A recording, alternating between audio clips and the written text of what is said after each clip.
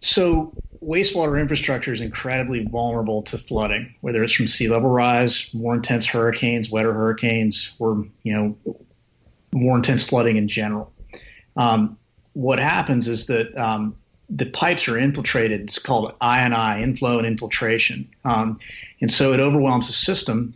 And the utility operator has no choice but to dump raw or partially treated sewage, typically in a poor person's neighborhood or in an estuary or a nearby waterway. Basically, not places where you ever want wastewater. Exactly. And it's also not waste. Wastewater isn't waste. It's a resource. In most areas in the country, here in Florida especially, we're running out of fresh water, and we need to be treating and recycling this quote wastewater optimally. The other part of the climate issue with wastewater treatment is many areas, especially about a third of us in Florida, rely on septic tanks.